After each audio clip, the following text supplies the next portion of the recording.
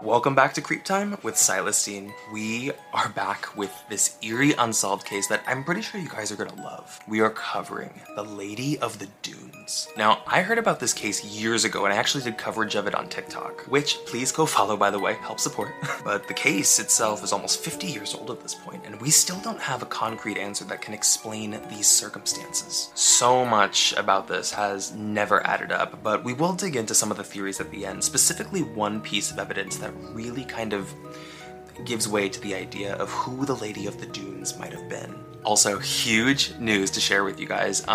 You've been very patient and you've asked for it repeatedly, a lot, but it is finally here for you. Creep Time, the podcast, is finally here and it has its own YouTube channel. I am going to link that down in the description as well as the comments for you guys to go check it out whenever you want to. I'm excited about doing it. It's been a long time coming and I'm getting to do it with one of my best friends, my co-host Stu, and we are covering everything on this podcast. Unsolved cases, we're doing true crime, paranormal, we're gonna do morbid history. So again, would really appreciate it if you could go check that out and give it a listen. Which also leads me to my next ask, which is suggestions. If there is a case or there is a story or a paranormal photo that you want me to cover on the podcast and for us to talk about, you can leave it in the comments down below, or you can head to the podcast channel and you can leave it on the comments there. We are very open to suggestions. We're looking through everything and we are gonna feature a lot of these suggestions in our episodes. And as always, if you could give a subscribe below for Creep Time, that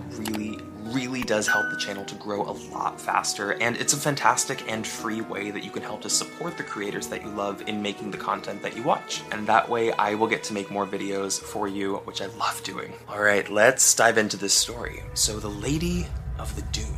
Something about that title just sounds very sinister to me. It packs a lot of exposition, but also a lot of mystery right into the headline. On July 26th, in the summer of 1974, our story starts at Race Point Beach in Provincetown, Massachusetts. The initial discovery that is kind of the bedrock of this story actually comes from a young girl. She was walking along Race Point Beach with her dog at her side. So the dog actually takes off on its own and it starts running towards something and it's barking and it's going after something that it sees or senses, but we don't know what. So the girl takes off after the dog, and when she gets there, she stumbles upon something. At a distance, it appears to be a woman who's laying face down in the dunes. So as this girl approaches and she gets a bit closer to this woman, she's horrified to find that the woman is actually dead and covered in insects. She runs to go grab her parents' attention, and so begins the mystery of the Lady of the Dunes. The key question of the entire case: who is the lady in the sand? So rangers and police arrive at the scene and they're the ones who survey the body. She's described as a woman who's roughly 5'6" to 5'6.5" and roughly 145 pounds in weight. She has kind of dark blonde to maybe auburn hair that's tied back into a ponytail held with a gold hairband. So as they're looking at the body, because of the level of decomp, it's really difficult to tell how old this woman actually is. She's a fairly fit person, you know, she's kind of described with this athletic build, so they're categorizing her age anywhere from 25 to 40, which I have said before, do you not feel like that's kind of shockingly non-specific? It's a pretty sizable gap, but I also think it's really telling of just how badly decomposed the body was that they have to give that wide of a window to categorize the age. They couldn't identify this person just from looking at her. So to paint this picture further, she's laying face down with her hands dug into the sand, kind of like you would if you were sunbathing. She is completely undressed, and half of her body is kind of laid out on this beach blanket, and she has a folded up pair of blue jeans and a bandana that are resting under her head. Kind of like a makeshift pillow, like you would if you were suntanning on the beach. We all do that at the beach. At least that's what it looked like, or that's how she was posed. So the next question is, how long had she been there? Well, we really don't know. It's estimated that she was definitely dead anywhere from 10 days all the way to 3 weeks, and it's possible she could have been there the entirety of those 3 weeks. She could have been there in that position for days on end, and I don't think a lot of people, if there was foot traffic who was passing her, would have even caught for the first few weeks that may have been an unsightly scene. You know, they may have just thought she was a sunbather at a distance. No one ever reported seeing anything, and it's odd to me because if we could assume that let's say she was there and she was dead for 3 weeks, and we assume that she was in that position, in that location, and people had passed it, nobody would have reported that? So the investigators are inspecting the body a little further, and at first glance, it's very clear that she has severe trauma to the left side of her head. It's actually so bad that the skull was visibly caved in. Just some kind of massive blow with a weapon that we don't know of because there was nothing found at the scene. There was also some severe trauma to the neck, which we would later find out was an attempt to remove the head with some kind of military entrenching tool, like an extremely sharp shovel, although they didn't finish the job. They had never actually removed the head. They had just left it almost barely attached to the body. So as the police are circling the body and they take an even closer look, they look to the hands again that are buried into the sand and they pull them out. And what they realize is that the hands are gone. Both hands, even one up to the forearm, had been removed and were missing from the scene.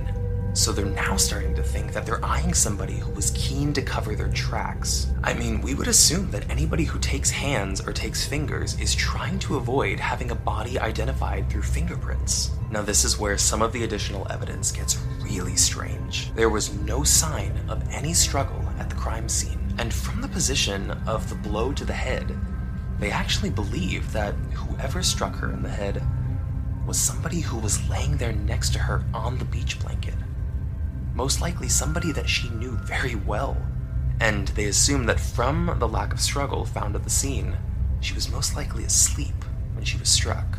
I mean, really, the only evidence that we have that there was anybody at that crime scene was this set of size 10 footprints that were leading to and from the body and were deeply, deeply ground into the sand, probably indicating that it was a very heavy person.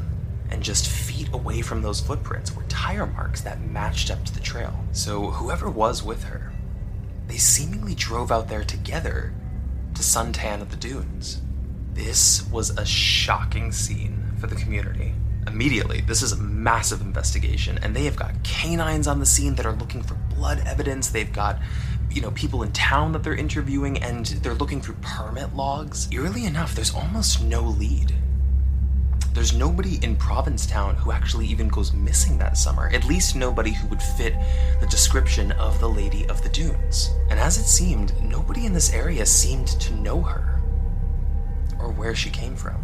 The investigators know that the fingerprints would not be an option here, so they then turn to her dental work to see if they can try to match up a record that way. What they find in her mouth is even more puzzling. A number of her teeth had actually been pulled, presumably for the same reason that the hands had been cut off, so they could avoid any kind of identification. And then they realized that the teeth that were left were crowns. Some really, really expensive crowns. The style of this dental work was actually considered very high tier. It was referred to as New York style dental work. And the estimated cost of this dental work that was found in the mouth of the Lady of the Dunes was anywhere from $5,000 all the way up to $10,000. Based on the value of that in the 70s, that is the equivalent of almost $50,000 worth of dental work. And you see, this is unsettling to me because now this changes the narrative. She's not just a drifter, and she's not just some random woman off the street. She either came from the means herself, from a job, from a spouse, from a family situation, to be able to afford that much dentistry. So how did she end up here, and why is nobody claiming her? The investigators then distribute these dental records all over Massachusetts, and they're published in 2 separate dental journals that have national distribution. And this is all in the hopes that, somebody would see this and recognize it, recognize the work, say, I know this style of work, I know the area, or this is my former patient. Somebody would see something. No one comes forward. Not a single person. So they're lost here. I mean, who is this woman? How did she get there? And who did this to her?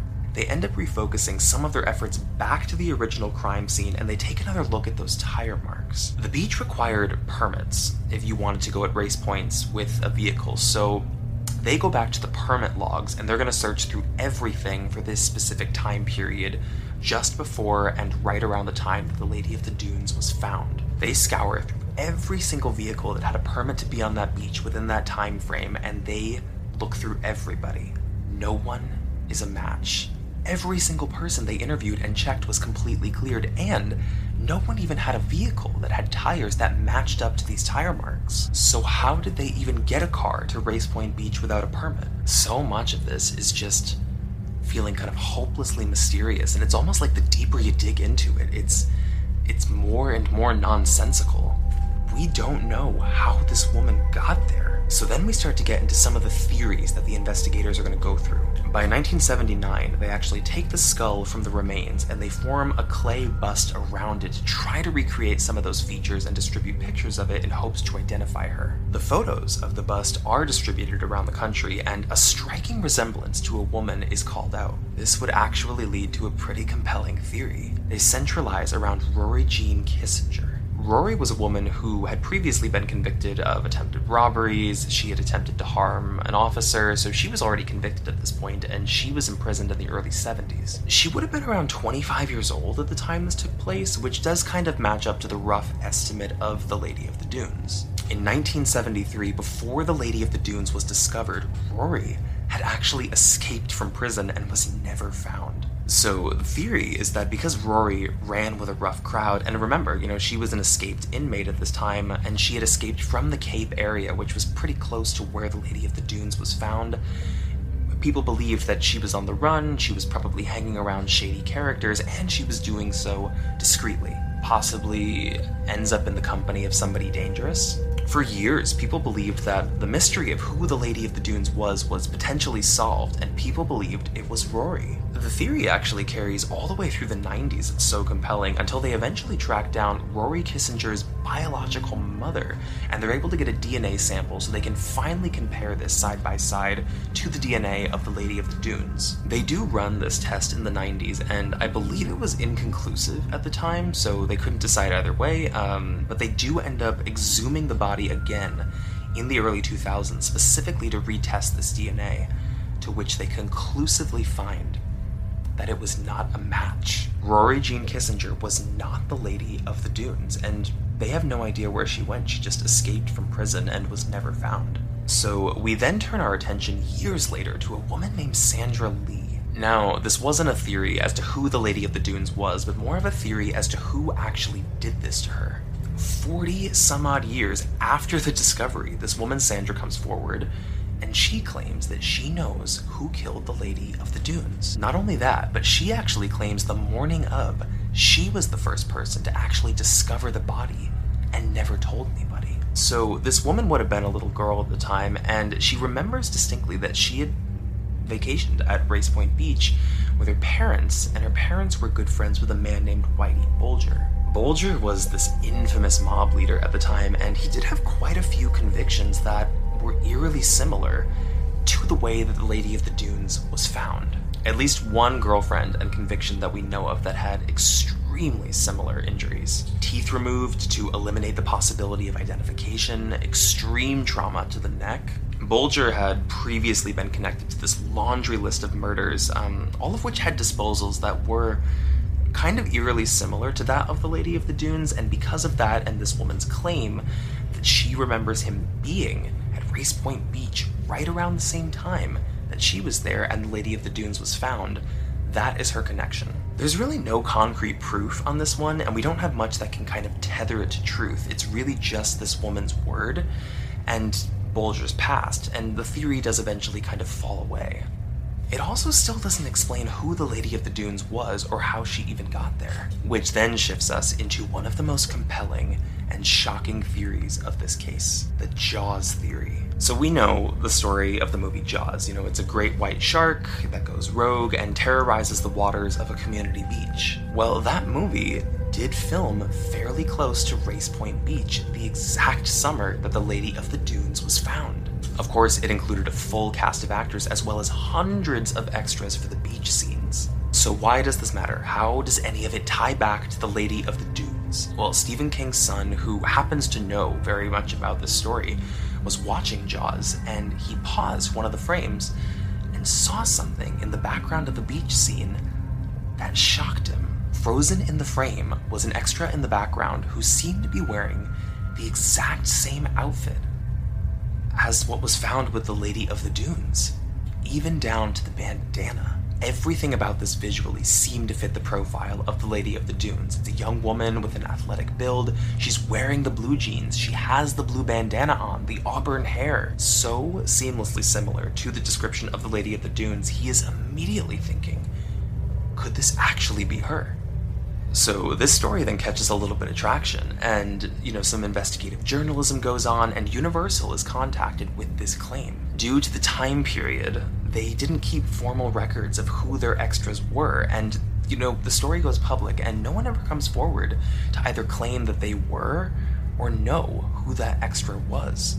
They even tried getting in touch with the casting director, but at this point he had already died, which really just leaves everybody with the question, could this be it? Is this really her? And even if it is, what really happened here? I mean, was she just a young woman who just, ran away from home? Was she a drifter, just kind of moving from place to place? Maybe even met them on the set of this movie before they decided to go off together. We really have no way of knowing, but there is something so chilling about looking at this freeze frame and knowing that if it is the Lady of the Dunes, it's entirely possible that she even met the person who would take her life on the same day that this footage was captured. If it is her, who was she and what really happened? Even after all these years, we may never know who the Lady of the Dunes was, as this remains unsolved.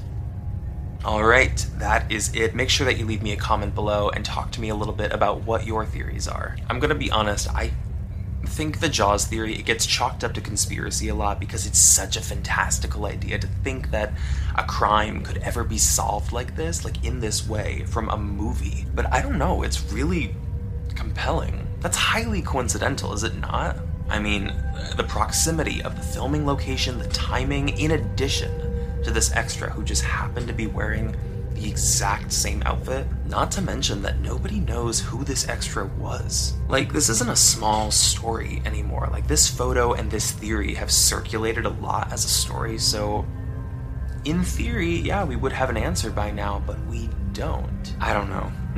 Talk to me about it below, because that's all I can think of. And thank you again for going through this case with me. This was a lot of fun to dig back into. I forgot how insane this story is. And of course, if you have story suggestions for cases, different stories you want me to cover, pictures, just make sure to comment below. And I will catch you on another Creep Time.